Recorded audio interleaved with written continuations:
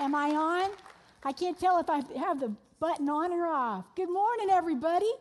I am so glad you're here this morning. Happy Mother's Day to you moms. And I want to ask everybody, would you grab this outline that you got in your program? It says on it, Time to Grow, and a pen in your Bible. And we're just going to dig in this morning and find out what the Bible has to say to us about love. Galatians tells us the top of the list is love. My whole life I've been trying to figure out love. I thought it first kicked in for me in the 5th grade with a crush on Mark Brown. He had freckles all over his face and flaming red hair. He was hot for a 5th grader. I thought maybe this is love. But you know, that was just the beginning of a journey to discover what is love and how do I know when it's real. Jesus even agreed that it's a really important quest. When he was asked what's most important, he said this: you must love the Lord your God with all your heart, all your soul, and all your mind, and love your neighbor as yourself. He says it's the big assignment of our lives to learn how to love. Now it's Mother's Day, and I'm so grateful. We get to honor you moms because nurturing love just describes how so many of you have impacted your family. But like Ron said, this study of love has implications for every one of us, whether you're a mom or not. You see, as I go through life, I'm discovering that the stakes are getting higher and that loving well has an impact, direction on every encounter I have with another human being. So I hope all of you will get ready to learn something this morning. Now, since I can only serve up what's been cooking in my life, I want to just ask your permission this morning to share with you some thoughts that God keeps bringing me back to. I certainly don't have it down by any means, but these are things he's teaching me about love. And we're going to start with just 2 of the many misconceptions that people have about love. The first one is kind of that 5th grader mentality that I had, and that is that love is only a feeling. But feelings really can be strong, can't they? In fact, for a mom, they can be really strong. An email came from a mother to a friend of ours who's a pastor over in the Santa Cruz area. It was a situation she was sharing that was packed with feelings for this mom. Now, this is one of those stories, it was hilarious, but you kind of wonder, is it okay to read that in church? But I thought, if he could read it to his church, I can read it to mine. So she called it, Why My Lips Are Chapped on Mother's Day. She says, last Mother's Day was a rush to get the kids all ready and dressed and to church. Now, I have a 4-year-old and a 3-year-old and a 1-year-old, so it was our typical chaos to get everything ready. Now, we also have a family cat by the name of Jack, who is so easygoing. He lets the kids do anything they want to him. And you also need to know that my middle child, Eli, has a real thing for chapstick. He's always borrowing mine and losing it, so I decided to solve that by showing him where I keep mine in the bathroom and that he could go anytime he wants and use it with a condition that he put it back when he's finished. Now, this particular morning, after all kinds of ruckus, we had the 4-year-old and the baby in the car to go, but we didn't know where Eli was.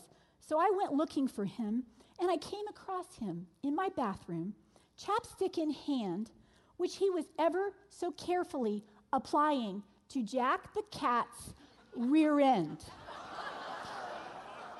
He looked me straight in the eye and he said, chapped.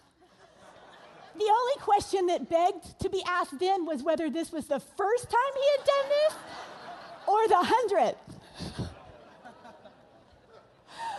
Moms, we get to feel all kinds of things, don't we? It's a good thing that love is not a feeling. But what about feelings? I mean, they're not all bad, are they? I remember the first time my Ron kissed me. I remember I floated to the door of my apartment. I remember the first evening that I got to hold my newborn son, Ryan, in my arms. All the commotion of his birth had passed. Everybody had gone home. And I laid there in that hospital bed, looking at his brand new little face with the moonlight streaming in. And I'm telling you, the feelings were so strong, I could have died for this kid.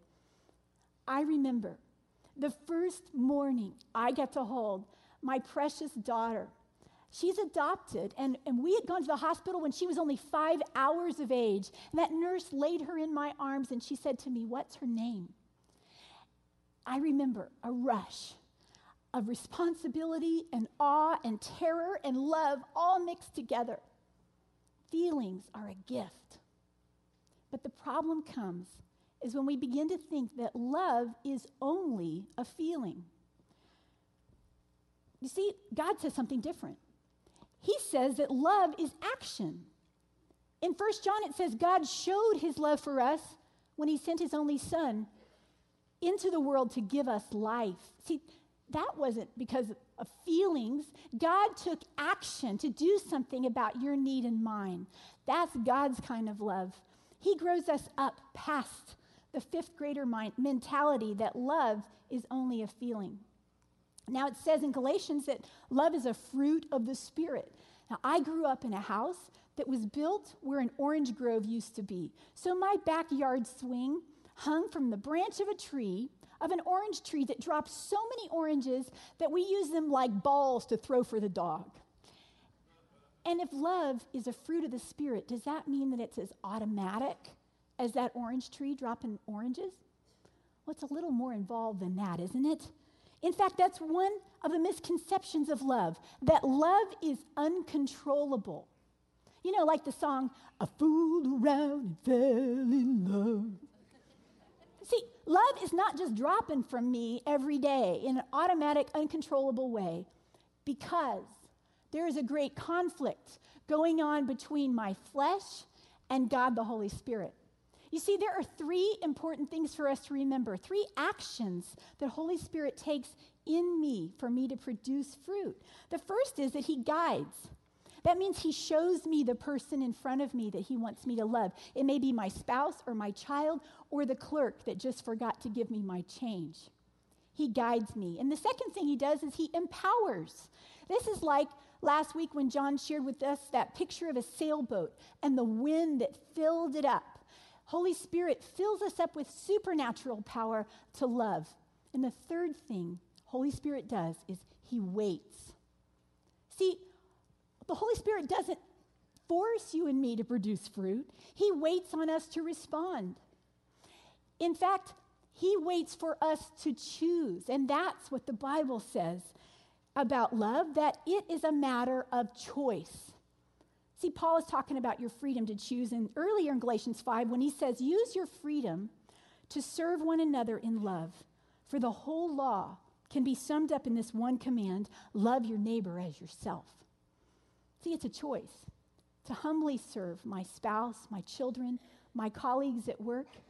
I have learned that love is not some automatic, uncontrollable hormone that overtakes me with a feeling. It's not uncontrollable. It is a choice.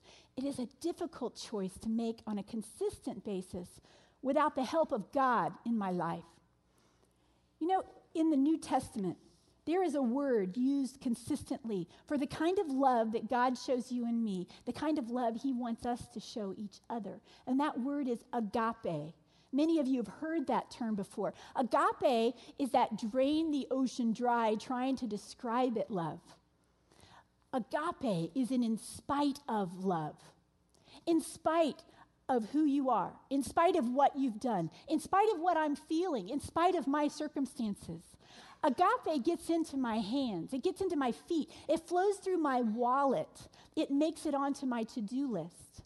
Agape is that supernatural, difference-making love that I want so desperately flowing through me as a wife, as a mother, as a friend. I want it. And in 1 Corinthians 13, it's described this way. Love is patient and kind. Love is not jealous or boastful or proud or rude. Love does not demand its own way. Love is not irritable, and it keeps no record of when it has been wronged. You know, when I chew on those verses, I realize that I'm loving God's way when I put the needs of another before my own. Write that down. Put the needs of another before my own. One of the most replayed movies at my house these days is called Tangled. Have you seen it? It's the story of the long-haired beauty named Rapunzel, who had magical hair. And this 400-year-old woman knew that that hair had the power to keep her young and beautiful when she brushed it. So she kidnapped Rapunzel as a baby and raised her in a tower as a captive to keep her all to herself. And now Rapunzel's 18 years old, and she's itching for a trip out of that tower, but there's no way that that self-centered imposter of a mother is going to let that girl go. And when Rapunzel, she needs an explanation, the mama says, hey, this is for your own good, and I love you, and besides, mother knows best. Let's watch this. You want to go outside? Oh, why, Rapunzel, look at you, as fragile as a flower. Still a little sapling, just a sprout. You know why we stay up in this tower? I know, that's right, to keep you safe and sound, yeah. Guess I always knew this day was coming. Knew that soon you'd want to leave the nest. Soon, but not yet. But shh, trust me, pet. Mother knows best. Mother knows best. Listen to your mother. It's a scary world out there. Mother knows best. One way or another, something will go wrong, I swear. Ruffians, thugs, poison ivy, quicksand, cannibals and snakes. The plague. No, yes, but also large bugs. Men with pointy teeth, and stop no more. You'll just upset me. Mother's right here.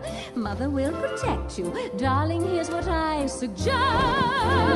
Skip the drama, stay with Mama. Mother knows best.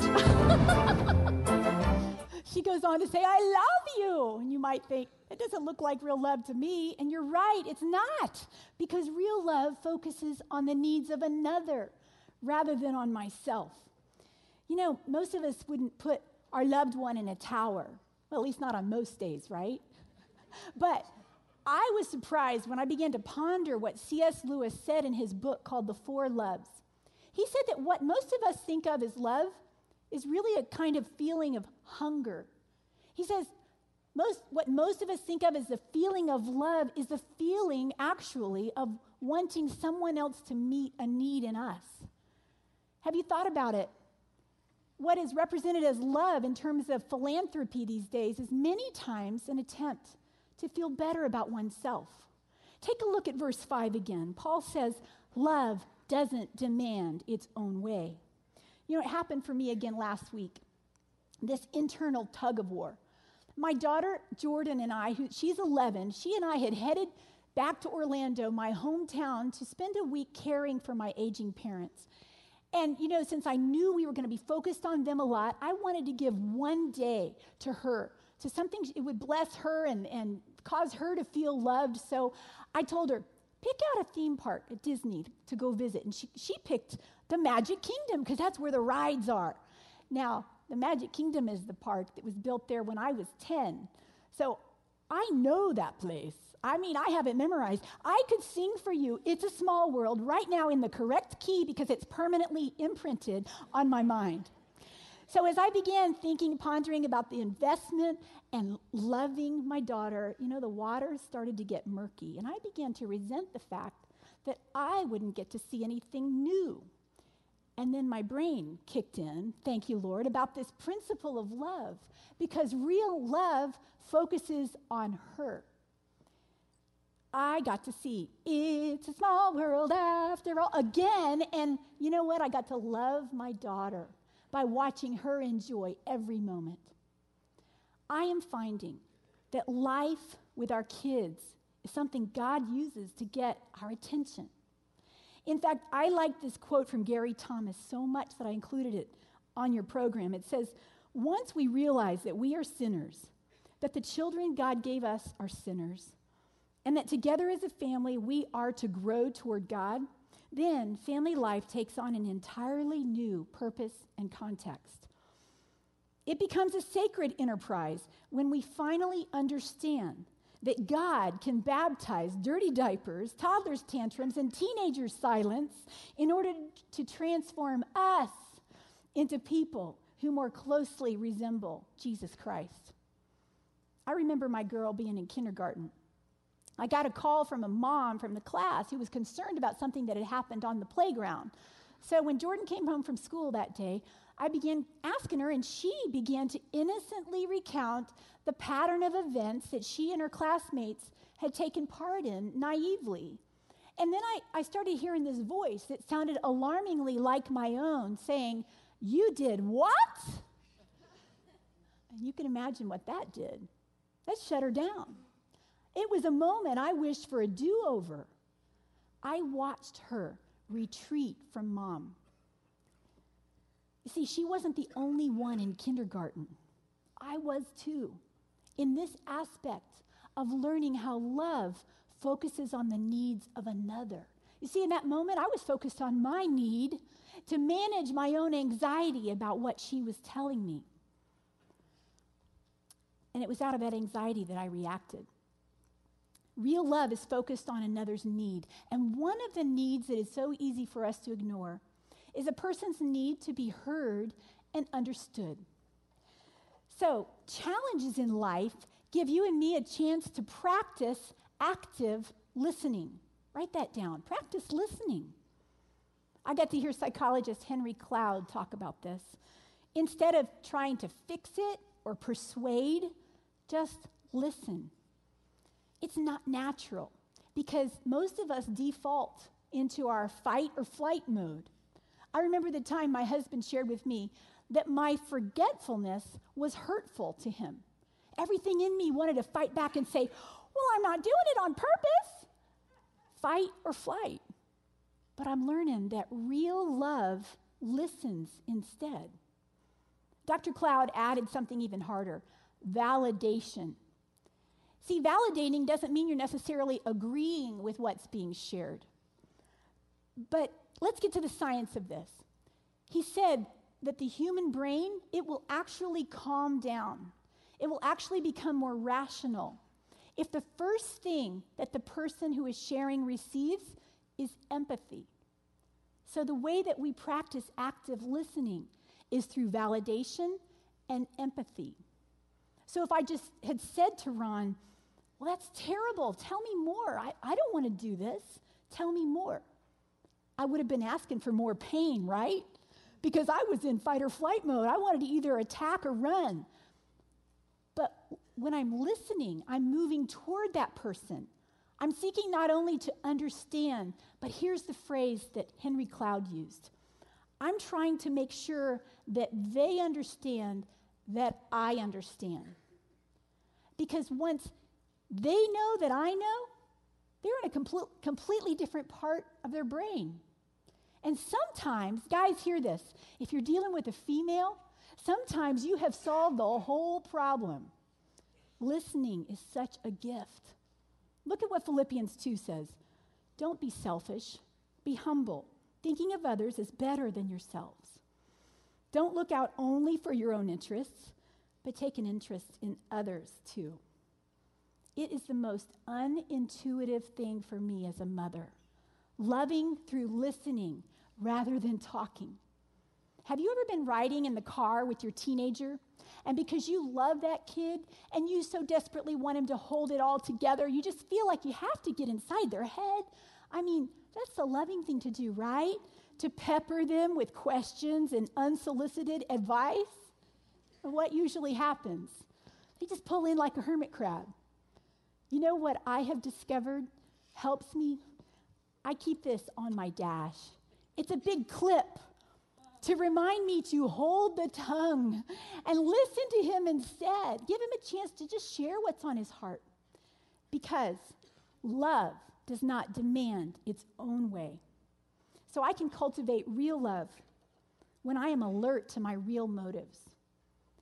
See, that's the beginning, just being aware of what's going on inside me when I am alert to my real motives. Now, the second big thought I wanted to share with you today about love is this. Real love hangs in there. It hangs in there. I want you to see this Phillips translation from 1 Corinthians 13. Love knows no limit to its endurance, no end to its trust, no fading of its hope. It can outlast anything. And it is, in fact, the one thing that still stands when all else has fallen. A wife says to her husband of 50 years as they're lying in bed one night, "You know, when we were young, you used to hold my hand every night." Slowly, a little irritably, he reaches out until his hand finds hers. "And when we were young," she goes on, "you used to snuggle up against me in bed." A little more slowly, her husband's body creaks and turns until it's finally nestling against hers. "And when we were young, you used to nibble on my ear." Abruptly, the covers are thrown back and the man lurches out of bed. "Where are you going?" she asks, a little hurt. "To get my teeth," he grumbles.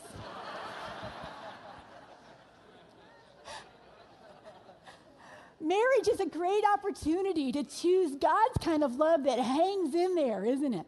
But you know, so is parenting. And for the next few moments, I want to focus in on a really practical aspect of a mom and dad hanging in there with their love for their child. It's limits. See, a kid needs both love and limits. In fact, holding on to your limits is one way of showing that you're hanging in there with your love. I was reading this book called Boundaries with Kids while Jordan and I were on the airplane. And I said to Jordan, "Hey, you got a pen?" And she said, "Why?" And I said, "Because I found the first thing I need to underline." And she said, "Uh-oh, that's not good." She was scared of the title. But it is good. Purposeful parents, these guys say, make limits a decisive part of loving. I found that hanging in there with limits can be really tough. But the trick of parenting, these guys say, this is really key. The trick of parenting is to hold on to your limits one more time than your child holds on to the demand. That's all you need, just one more time. But the problem comes, and I've done this, when we as parents get into arguing about the limits. Our children desperately need to hang in there and stand firm and strong and provide for them understanding and empathy when they deal with disappointment. I heard a story about a single mother who hung in there with her limits. It's the mom of actor Al Pacino. He was raised in the South Bronx. And late one night, when he was only 10 years old, he tells that he heard his friends down in the alley calling to him. They wanted to do some carousing and having real fun, and his mom said no. He says, "My mom wouldn't let me. I remember being so angry with her. I nagged, I pleaded, I threatened, I yelled." He did his best to wear her down. But here's the key phrase: "She endured my wrath and she saved my life." See, her willingness to endure temporary wrath ended up protecting Al's future. He admits, those guys down in the alley, none of them are around anymore. I had to stay in and do my homework, and I'm sitting here right now because of it. It's so simple, isn't it? Well, I guess it wasn't so simple for that single mother to hold her limits. She had to endure all that venom and anger from her son. You see, this is the severe side of sacred parenting, Gary Thomas says. Giving to kids who can't yet see the benefits in what they're receiving. Being willing to be called all manner of names while we seek to raise godly children. Crucifying our desire to be people pleasers. Moms and dads, sometimes our kids won't like us. And it's so much easier to give in and cave in when our kids wear us out. We're not going to get it right every time, but it's important to remember this. Holy Spirit wants to empower you to give this kind of love to your child as you hang in there with limits. I have a friend who told me about her adult son who lost his car because he drove recklessly, and he lost his income because he was always late to work, and she was really concerned, of course, but she had learned enough about love being focused on his best and about love that hangs in there. She questioned whether it was in his best interest to buy him that next car or to give him money. She knew if she did that, it wouldn't be focused on his real need. She shared this mental picture that has helped me so many times. Have you guys seen the movie Braveheart with Mel Gibson? There's a scene where he's out in front of his army. They're about to charge toward the enemy, and he's got his arm up, and he's saying, "Hold, hold." You know what, parents? That's a picture of you and me. When we think that we are the cavalry that has just the answer that our kid needs, that we're tempted to rush in too soon and provide for them, whatever would bring closure to the issue. Maybe what our child needs, maybe the really loving thing, is to hold back on the heroic measures, hold back on the words that will just set them straight, and allow life to do some teaching. Allow our child to pack under their belt some life experiences that they're going to need in the future. So, be aware of opportunities to hold back and let life do the teaching. Today, we have the privilege of hearing from a mom, Maxine, and her son, Todd. Maxine and her husband, Lee, faced some rough years in parenting Todd as he was growing up, and they are willing to come today and share with us. They're a great example of a family who knows that real love hangs in there. So I want to ask you, will you please welcome with me Maxine and Todd Arvidsson?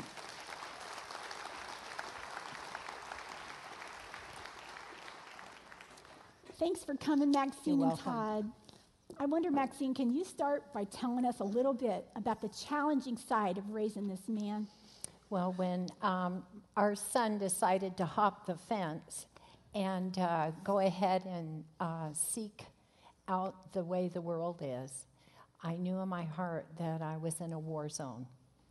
And God gave me a scripture out of Ecclesiastes 8:8, and it says in that verse that there's no discharge in the time of war. So I knew I was in a battle because I really believe that Satan uses a huge magnet to draw our kids away. Todd, you don't remember giving your parents a hard time, do you? Never. Now, what magnet do you think your mom might be referring to? Well, after not doing so well in high school, in my first try at college, I had some opportunity in LA to work in the film and entertainment industry. And so that whole culture and pressure said, hey, come work. And it was hard to say no to that. So that's where I went. In the film industry, do you feel like you were under pressure with your values or what? Constantly, yeah. Every day, every audition, every turn the corner. To compromise. Compromise, All right. Well, Maxine, how did you choose to respond to Todd during those times when he was wandering? Well, one of the ways, Kim, I responded to him was in enabling him. And he had a whole list of traffic tickets in L.A. because he didn't know where to park his car. Sanitation one day, sanitation another. And so he ended up with a lot of parking tickets, and that really scared me, you know, that he would end up someplace I didn't want him to go. Mm-hmm. Well, Todd, how did you know that your parents were hanging in there for you? Well, I know whenever I did call and they did answer the phone, I know that they were praying for me. That was never a question. I knew that my mom had enlisted a lot of individuals and a lot of, well, Grass Valley probably, but to pray for me as I was wandering. So yeah. She called it being in the desert. So right. Yeah, absolutely. Well, Maxine, I know you felt anxiety. How did you deal with that anxiety? Well, a few of the things actually that God gave me was not to travel all over and beg people to pray. But Did you talk to anybody?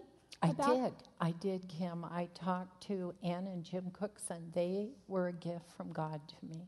Great couple. And they asked for a picture of Todd. And so what they did with that picture, they stuck it on their refrigerator and taped it down good. And the Lord also gave me something that was a gift, and that was rabbit ears. Rabbit ears? Rabbit ears, you know, the big jackrabbit ears. And he told me, he said, you need to listen when Todd called. And that was my greatest ammunition, was that telephone. Because when he called, I would process. And then afterwards, we would dialogue between one another. And he would say, Mom, how are you doing? And I'd say, just a second. I need to check something. And I said, you know, my knees are still bleeding. You were a praying mama. A praying mama. Yes. And then the other thing he gave me was out of Luke, Kim, that even if one sheep hops the fence, the Lord will go after him, and he will pick him up and put him on his shoulders and bring him home. And I thought, it's going to be a big job because he is 6'5". And Lord, that is going to look so funny to see you bringing that guy home over your shoulders. But I knew God would do that. Well, was there a particular day, Maxine, that you remember making a decision about how you would try to guide Todd? Well, that day was the day he called. And he actually wanted my advice. He said, Mom, he said, should I take this big job? Because Todd was offered a huge job down in L.A. Or he said, should I come home? And I thought, Todd, get your butt home. But I didn't say that because God put, the clip on. And I told him, Todd, you need to make that decision. Because I knew if I told Todd to come home, that it would be me bringing him home. Mm-hmm. And God is greater. He's the one that I wanted Todd to come home with and not his mother. Well, Todd, do you remember that day that you decided to head home? What was that like? It was clear. I mean, I remember after working really hard for a lot of years in L.A. and finally getting what most people would consider the dream job role in a show. Prior to that, I'd been praying and just asking God, what do you want me to do with my life? And so on one hand, I knew that the Holy Spirit was tugging at me to move and to try and do something different. And on the other hand, I had people calling me saying, if you don't say yes, you're nuts, you're crazy. And after I prayed with my mom, I hung up the phone and went to the U-Haul place and rented a truck and ran into Lou Ferrigno, the guy that played in The Incredible Hulk. We were both renting trucks together. He was still staying, but I was leaving. And packed up my stuff and left that day. You left the movie stars behind. Right. And we paid for the truck. Yeah. Hey, Mama. Well, Maxine, how have you seen God's answers played out in Todd's life? Well, when Todd came home, he had made a vow, and that vow was he would not date a girl until God brought her into his life. And that was over 3 years. He didn't have any women in his life. And God brought Lori Sue, now Arvidsson, and I have 2 beautiful granddaughters, and we are blessed by her. Yes.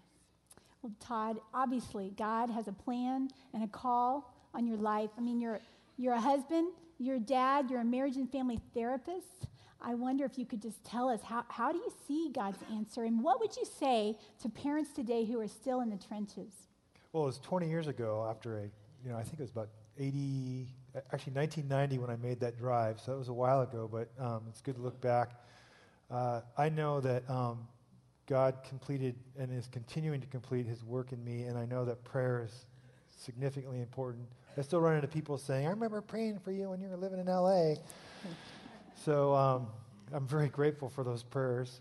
And I think as a parent, the most important thing for me is to just make sure I don't tell God to have a seat on his throne and direct my kids' life, but just really pray and give them to him and just know that he's faithful. So.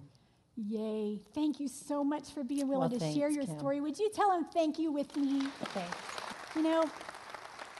I am aware that there are parents here today who have not yet seen the happy ending to their story. And you're holding on, you're trying to trust that God is going to turn things around for your son or your daughter. I appreciate C.S. Lewis, who said this: to love at all is to be vulnerable. Love anything, and your heart will certainly be wrung and possibly be broken. But one thing is for sure: the more you learn how much you are loved, the better equipped you're going to be to love. And then the rest, like Maxine said, is up to God. As we wrap up, I want to ask you, how do we get stronger at loving like God loves?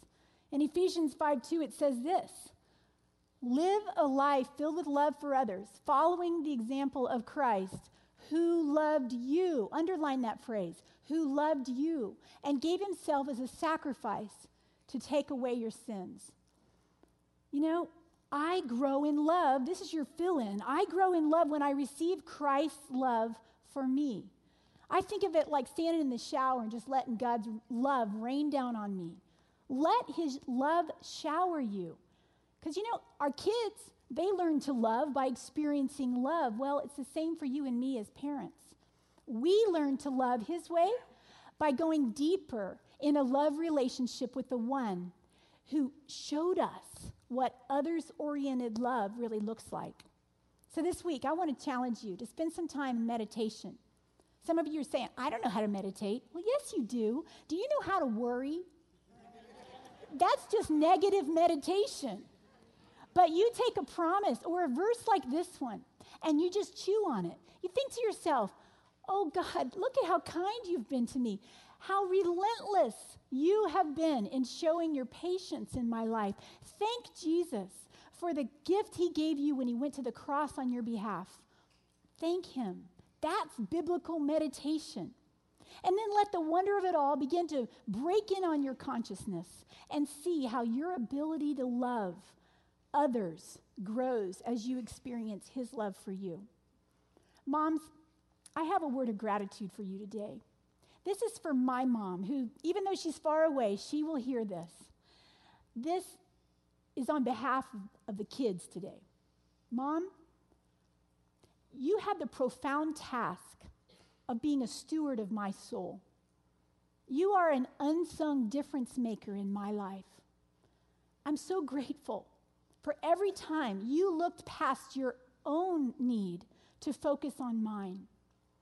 I'm so grateful for the many times that you listened to me. You were the listening ear, and you still are. You have been the anvil on which I have hammered out so much of my life.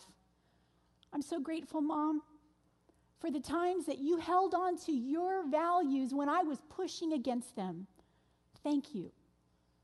Mom, you make a difference. Every prayer you utter, every diaper you change, every unknown sacrifice, just showing up. God sees. He knows. He uses it, and it makes a difference.